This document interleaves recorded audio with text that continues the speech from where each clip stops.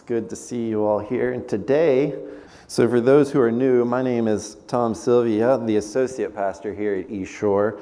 Normally it's Pastor John up here this morning, but as you can already see, we swapped places. So come back next week to hear him if you haven't, or you can listen to him online. So definitely check out the sermons there. You can do that at eastshorebaptist.org. It's our practice here at East Shore to preach through a book of the Bible. And right now we're going through a chapter of the Bible, Psalm 119. So if you have your Bible, go ahead and open up to Psalm 119. If you do not have a Bible, then there's a blue hardback Bible somewhere around you. Please feel free to use that. We're going to be on page 608. That's page 608. Psalm 119 is the largest chapter in the Bible, consisting of 176 verses, and it's made up of 22 stanzas for each letter of the Hebrew alphabet. And today we're going to be in verses 81 through 96, which is the Kaf and Lamed stanzas. So that's Psalm 119, verses 81 through 96. Per our tradition, if you will stand as we read, let's read, starting in verse 81. My soul longs for your salvation. I hope in your word. My eyes long for your promise. I ask, when will you comfort me? For I have become like a wineskin in the smoke. Yet I have not forgotten your statutes. How long must your servant endure? When will you judge those who persecute me? The insolent have dug pitfalls for me. They do not live according to your word. All your commands are sure. They persecute me with falsehood. Help me. They have almost made an end of me on earth, but I have not forsaken your precepts. In your steadfast love, give me life, that I may keep the testimonies of your mouth. Forever, O Lord, your word is firmly fixed in the heavens. Your faithfulness endures to all generations. You have established the earth, and it stands fast. By your appointment, they stand this day, for all things are your servants. If your law had not been my delight, I would have perished in my affliction. I will never forget your precepts, for by them you have given me life. I am yours. Save me, for I have sought your precepts. The wicked lie in wait to destroy me, but I consider your testimonies. I have seen a limit to all perfection, but your commandment is exceedingly broad. You may be seated. Let's pray. Father, thank you so much for holding us fast. Thank you so much, Lord, for taking much delight in us, for saving us through the blood of your Son. Lord, help us to delight in your word. Help us to search the scriptures for the life you have given us. And may we, Lord, just commit our whole lives to the obedience of your word. Where we are falling short, Lord, reveal that to us. Humbly correct us. We are yours. Save us, for we will not forsake your precepts. Teach us this morning what your word says, and just confirm it in our very beings, Lord, the promises of your word. Amen. Amen. So these two stanzas have an inherent heaviness that is naturally within them because they speak to a truth we don't like to really discuss, and that is persecution. There's a reality of persecution that we walk in every day. So what is persecution? Persecution is when someone is oppressed or afflicted because of their beliefs. All persecution is suffering, but not all suffering is a result of persecution. Biblical persecution is when you remain faithful to the gospel and the commands of Christ, and you are physically or emotionally afflicted for doing so. Perhaps some in this room have seen persecution or have been persecuted. And you can resonate with some of David's questions. When will you comfort me, Lord? Where are you in my time of trouble? How long will this pain continue? So you're in good company because there's other biblical characters that do the very same. In Habakkuk chapter 1, verse 2, O Lord, how long shall I cry for help, and you will not hear, or cry to you violence, and you will not save? It doesn't take long for someone to find more and more of these statements. If you read the major and minor prophets, you'll be confronted with them. It's a very common theme, persecution, and it's also in the New Testament. I did a brief survey of the New Testament and found that 17 of the 27 books in the New Testament speak to Christian persecution. That's over half of the letters preparing us to be persecuted. Now, why is persecution such a prominent theme throughout the Bible? It's simple. Because all of God's children will be persecuted. And He wants to equip us for when it happens. We have a warning. We can get prepared. It's going to happen. It's not limited to another country. Let me read some verses here. 2 Timothy 3, verse 12. Indeed, all, that is, every believer, without exception, all believers who desire to live a godly life in Christ Jesus will, there's the warning, so all will be persecuted. And it's not limited to Timothy. We also, that's the testimony from Paul, but we also have this testimony from the Lord Himself, which Peter reveals to us. 1 Peter chapter 2, verse 21. For to this you have been called. This is a very strong word, called. We're being prepared because Christ also suffered for you, leaving you an example so that you might follow in His steps. The suffering this passage is speaking to is the persecution of Jesus on His way to the cross. If you have read the story of the crucifixion, then you will be confronted by the intensity of the persecution and suffering that our Lord endured for us. I watched the movie The Passion of the Christ. If you haven't, I would definitely recommend it, but be warned, it doesn't shy away from revealing the visual pain and violence that our Lord went through. But that movie helped me to comprehend the intense persecution that Jesus went through for us. And it was after watching that movie, and once you fully see what Jesus did on the cross for our sins, it becomes a lot harder to question whether or not He loves you. And that suffering on the cross was the example that Christ left us with. An example, and not only that, but it was a call to follow. What has the Lord called you to? Well, many things, and one is to suffer. Now, I found these statistics from Open Door USA. It's a Christian nonprofit organization that focuses on the persecuted Christians. So these statistics are just from the year 2021 alone. Over 360 million Christians are living in places where they experience high levels of persecution and discrimination. 5,898 Christians were killed for their faith last year. 5,110 churches and other Christian buildings were attacked. 4,765 believers were detained without trial, arrested, and sentenced or imprisoned for their faith.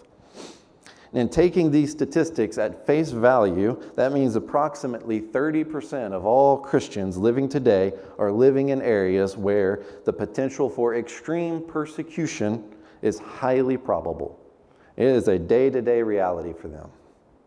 You may be following the news about some Christian persecution and notice that just a month ago approximately in Burkina Faso or Nigeria, there were church buildings attacked. 2 churches, 8 Christians were killed and over 40 were kidnapped. Their prayers are probably similar to what we have David here. The wicked lie in wait to destroy me, Lord. When will you bring us relief? You may be thinking, this has never happened to me. But Tom, you're telling me that the Scripture is warning us. It's almost like that of a promise that it's coming. We'll be persecuted. So, Does that mean that this level of persecution is supposed to happen to me? Does this also mean that if I haven't been persecuted, that I'm not a Christian? I'm not saying that. I'm speaking some of these things first, that you're aware that we have brothers and sisters in Christ all over the world today living in the possibility of being persecuted for their faith. First, you need to recognize the reality that it's there. It is a truth that happens for 30% of our brothers and sisters. It's not unique to some time period in ancient past. It's the same today. Humanity has not changed and has not evolved. But the scriptures are clear that all believers, and if you're a believer in this room, then you qualify, you're a believer, that all of us will be persecuted. Now, how intense will that persecution be? What level will it be? Well, that information is not revealed to us. We may never, ever have our life at the stake for following Christ. Our life may never be threatened. We may never go to prison for our faith.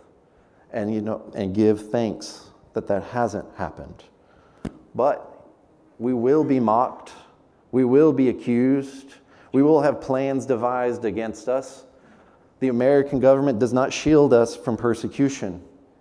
Persecution takes many forms, and none of them are to be taken lightly, either in their weight or in their reward. Look with me at Matthew chapter 5, verses 11 through 12. Jesus says, "Blessed are you when others revile you and persecute you and utter all kinds of evil against you falsely on my account. Rejoice and be glad, for your reward is great in heaven. So they persecuted the prophets who were before you." Jesus right there shows us that persecution is more than being killed or tortured. He says it can be words, plans to defame our character, to make our lives miserable. You see, in verse 12, he's saying that the prophets, blessed are you when you're reviled, rebuked. Why? Because this happened to the prophets before us. Were all the prophets killed? No. Were some reviled? Yes. Our lives may not be at stake, but we will be harassed for the cause of Christ. It will happen. Let me quote Kevin DeYoung. "We should not think more highly of our suffering than it deserves, but neither should we make it out to be something less than it is." So what do we do when we are being persecuted? How do the scriptures help us endure persecution? Well, I see three ways in this text, and I'm going to begin with the first. The scriptures reveal to us the gospel. I cannot think of a greater motivation to remain firm in the faith during times of persecution than that of the gospel. Which is why I think David begins with the gospel in this part of the psalm. Look at verses 81 and 82. My soul longs for your salvation. I hope in your word. My eyes long for your promise. I ask, when will you comfort me?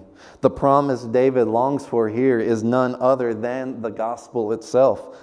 It is the promised Messiah who takes away the sins of the world and also to conquer the world, to conquer Satan, demons, to conquer the last enemy, death. The Messiah is and has come to make his enemies his footstool. Romans 8, 31 through 35. What then shall we say to these things? If God is for us, who can be against us? He did not spare his own son, but gave him up for us all. How will he not also with him graciously give us all things? Who shall bring any charge against God's elect? It is God who justifies. Who is to condemn? Christ Jesus is the one who died. More than that, who was raised. Who is at the right hand of God? Who indeed is interceding for us? Who shall separate us from the love of Christ? Shall tribulation or distress, persecution, famine, nakedness, danger, or sword? Nothing. The world may come and threaten us with our lives. They may charge us with disown Christ or die. It is perhaps their greatest weapon, the threat of death. However, they need something greater than that. to threaten us with. Why? Because what they don't know is that death is now our servant. Death serves us by ushering us to our King. We used to be scared of death. We used to fear it because through death we were shipped into the abyss. But now death gracefully sells us to the pearly gates to be welcomed to the cheers of all the saints. Threatening us with death, where is your sting? What about money? The world can take from us money, our property. They can take away our rights, but they can never take away the promises of the gospel. The promise that God will never leave us nor forsake us. The promise that God will avenge those who persecute us. The promise that our God will comfort us in our affliction. The promise that our God will love us for all eternity and that we are safely held in the power of His hand. Our joy is not in money, it's not in anything of this world, but firmly rooted in the eternal love of our God and our Savior, Jesus Christ, our King. It is also through the gospel that we have become the church, who is the bride of Christ. Therefore, when the world attacks the church, they are attacking the bride of Christ. Husbands, when someone insults your wife, when someone attacks your wife, what is your response? Protect, defend. How much more so will our Lord's response be? Let me quote Stephen Charnock, a Puritan from the 17th century. It is a foolish thing for any to contend against the welfare of God's people, the church. It is to strive against an almighty and unwearied providence. It is as foolish as a worm desiring to dig down a mountain or a fly trying to stop a stone. It is a dangerous thing to fall into the hands of an angry God, and that is right where our persecutors are going to land. Romans 12:19, beloved, the church, never avenge yourselves, but leave it to the wrath of God. For it is written, vengeance is mine, I will repay, says the Lord. The gospel is the power of God to save sinner and the courage for all of us to stand in persecution. The second way the scriptures help us endure, let's move on, and that is the scriptures give us life. Look with me at verse 88 and 93. Verse 88 is a request to God for life. In your steadfast love, Lord, give me life. Verse 93 is God answering David's prayer. I will never forget your precepts, for by them you have given me life. God, I need you to give me life. God, here's my word. Every word God speaks contains within it life. God is life. Therefore, everything that flows from God, whether words, actions, or His very presence, flows life. He is the source of all life. There is not a single word in the Scripture that is not designed to bestow upon us life. All Scripture is God-breathed. And that phrase, God breathed, has within it the connotation that as God is speaking, He is also breathing, imparting His very life into each and every word. So much life has been spoken into the Scriptures that they are alive today. Hebrews 4:12, for the Word of God is living and active. David reaps these benefits in this very psalm. Verse 92, if your law had not been my delight, I would have perished in my affliction. What kept David alive? What kept him from losing his spirit? It was the very living Word of God. Thomas Manton. David speaks to the whole Word of God, and primarily for the promises of support and deliverance. Elsewhere, he found nothing but sorrow, but in the Word of God, joy and comfort. Verse 83, listen to this one. For I have become like a wineskin in the smoke, yet I have not forgotten your statutes. In ancient Israel, they used to store wine in what's called a wineskin. And when it was empty, they hung it up to dry in tents. And if the tent ever got filled with smoke, caught fire, the wineskin would wrinkle and grow black. So kind of what David is saying here is that as he has endured such trials and tribulations, that he's worn out. that he's all beat up, that he feels useless, but because of the Scriptures, he is still able to worship and work for the Lord. That gives him life to press on. Spurgeon, here's my Spurgeon quote: "Grace is a living power which survives that which would suffocate all other forms of existence. Fire cannot consume it, and smoke cannot smother it. A man may be reduced to skin and bone, and all his comfort may be dried out of him, and yet he may hold fast his integrity and glorify his God." There is abundant life in these pages that is freely at our disposal. Take it whenever you like.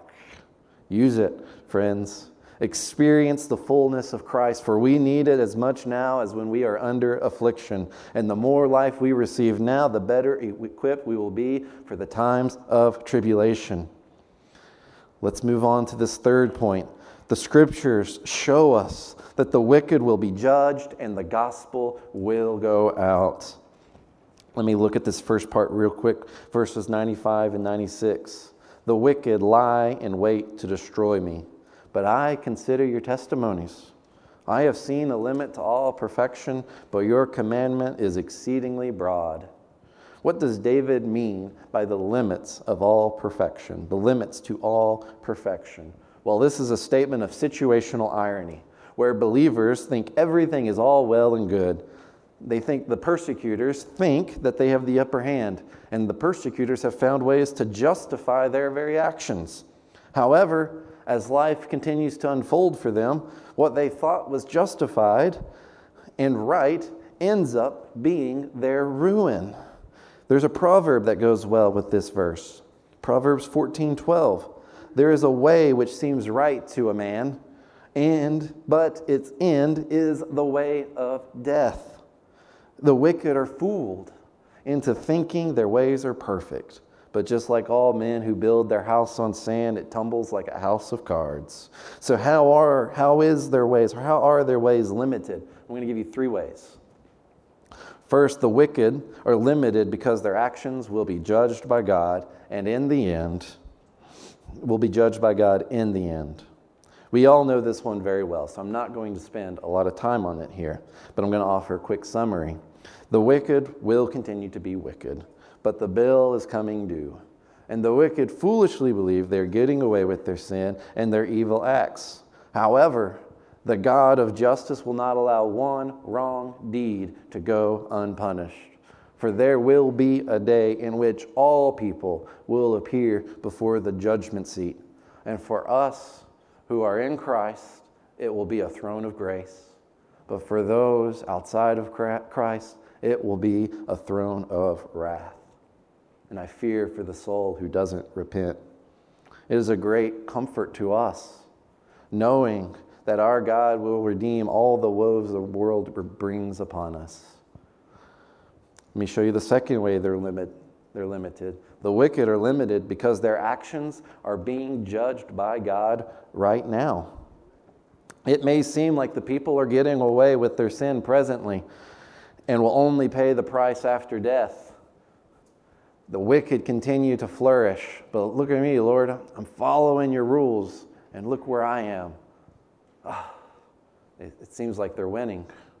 However, we know from Scripture that the opposite is true. G.K. Beale: "God is always at work turning the apparent blessing of the wicked into actual cursing." Psalm 9, verse 15 through 16. "The nations have sunk in the pit that they made, and the net that they hid. Their own food has been caught. The Lord has made himself known. He has executed judgment, and the wicked are snared in the work of their own hands." Let me give you some examples. And first and foremost, perhaps the most well-known, is Haman in the book of Esther. What happened to Haman? What did Haman want? Well, Haman wanted to be served by all. He wanted especially Mordecai to serve him. He didn't like Mordecai. And what happened? Through a series of events, Haman ended up serving Mordecai for a whole day, showing him around town. Like, look how great Mordecai is. He saved the king. Haman didn't like that. Haman wanted to hang Mordecai, so he built the gallows for him. Well, what happened? The very gallows he built, he used. Haman's plot was revealed, and the king had him hung. The same is true of those who accused Daniel of not praying to the king. Daniel's accusers had him thrown into the lion's den.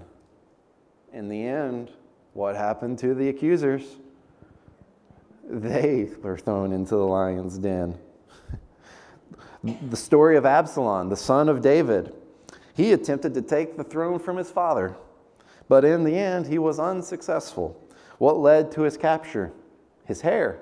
Well, it's an interesting description of Absalom in 2 Samuel that pays special attention to his hair. 2 Samuel 14, 25 through 26. Now, in all Israel, there was no one so much to be praised for his handsome appearance as Absalom. For from the sole of his foot to the crown of his head, there was no blemish in him. And when he cut the hair of his head, for at the end of every year he used to cut it, when it was heavy on him, he cut it. He weighed the hair of his head 200 shekels by the king's weight. Really nice. Special attention is given to his hair. Why is that? Well, Absalom treasured it. He boasted about it.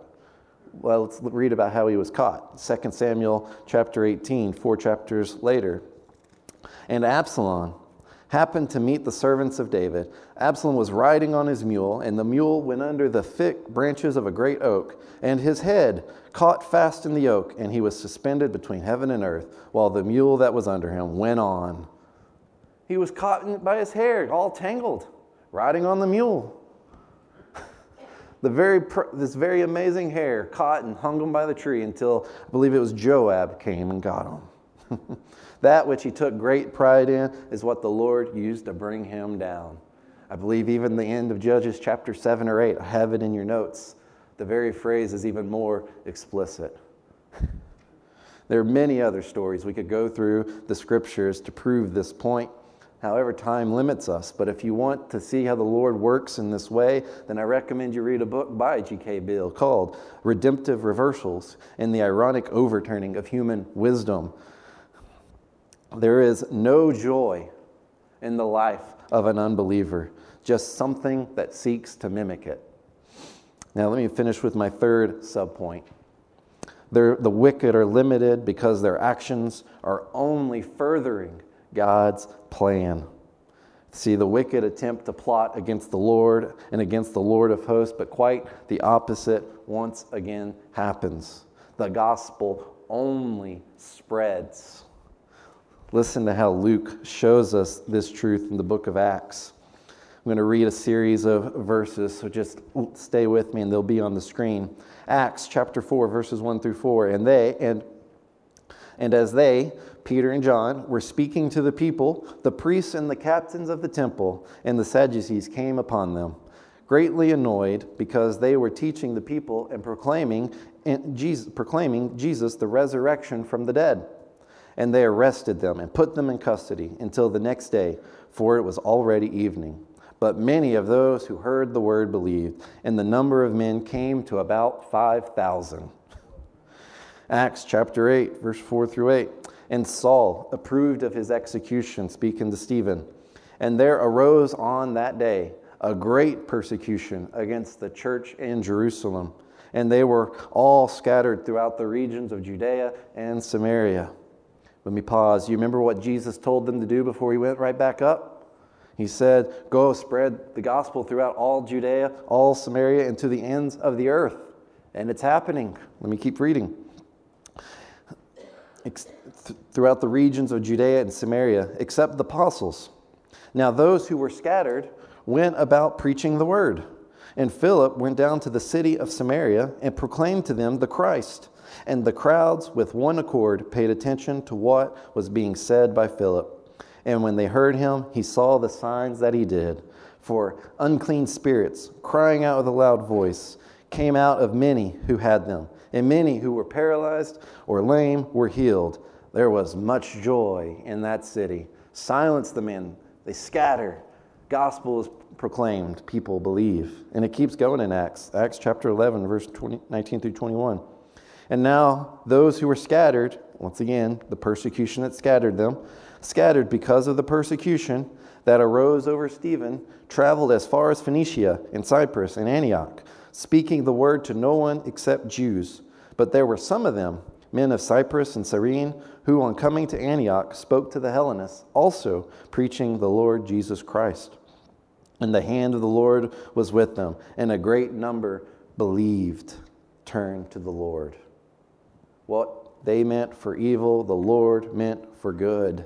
And the stories aren't exclusive to the book of Acts, but it is the norm throughout church history where the gospel is proclaimed in the midst of persecution, the gospel spreads. This is the testimony of Justin Martyr. It is evident that none can terrify or affright. Justin Martyr lived in the 2nd century. And being under any of us who throughout the whole world believe in Jesus, for while we are under the agonies of death, under the tortures of the cross, are exposed to the wild beasts, punished with bonds and fire and every other kind of torment, it is certain that we do not depart from our profession. But by how much the more we are afflicted with the sorts of torments, by so much the more does the number of the faithful and true worshipers of God increase through the name of Jesus.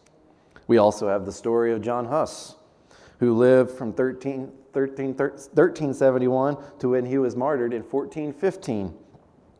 He questioned the Catholic Church over their indulgences and other practices.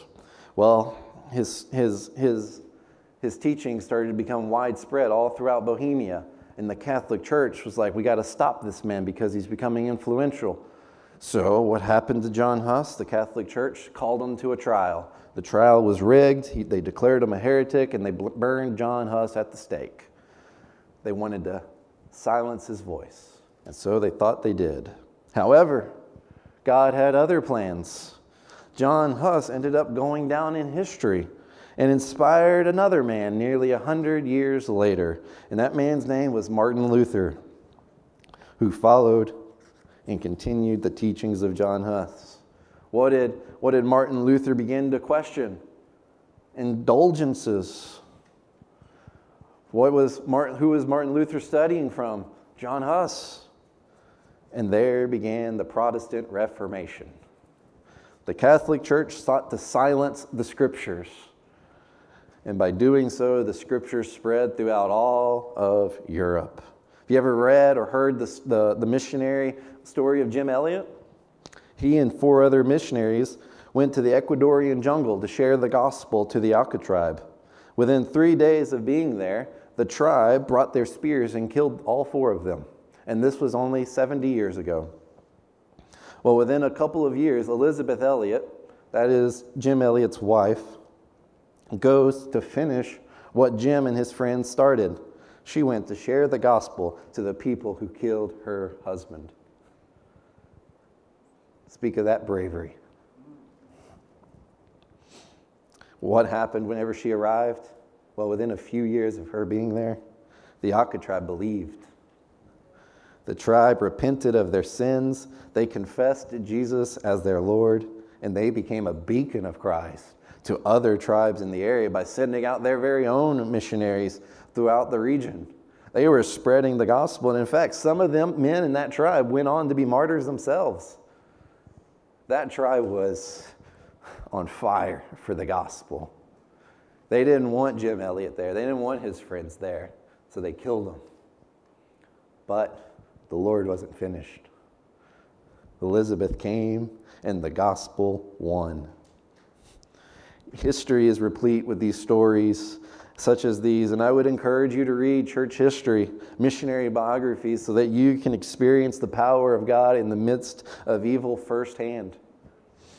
We serve a mighty God, and the world does not like that. The world doesn't want him to be God, and so they will rebel and they will attack him, which means they will inevitably attack and persecute us. Our Master, our Savior, was not spared. Why do we think we will? We are his children. We have been warned. For all those who desire to live a godly life in Christ Jesus will be persecuted. So we need to be ready. Just like David was, will you be ready? When you come under fire, take refuge in the Scriptures. Know the Scriptures now so you can endure. Because it is through the Scriptures, because it is in them that we have the security of the gospel, that we receive life from the very Father himself, and have the assurance that God's justice will be swiftly administered upon all evil. The Scriptures are here to encourage us and give strength. So, let us pray. Lord, thank you, Father, first and foremost, that you love us.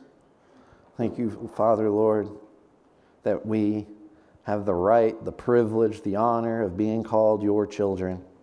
And Lord, thank you for letting us know ahead of time that persecution is coming. That, Lord, we are your sheep sent out in the midst of wolves, but you, our great shepherd, are there to watch, to walk alongside us every way. And Father, we pray for boldness.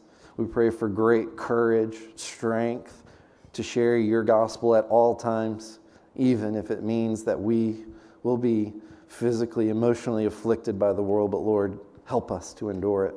And Lord, may your gospel spread because of it.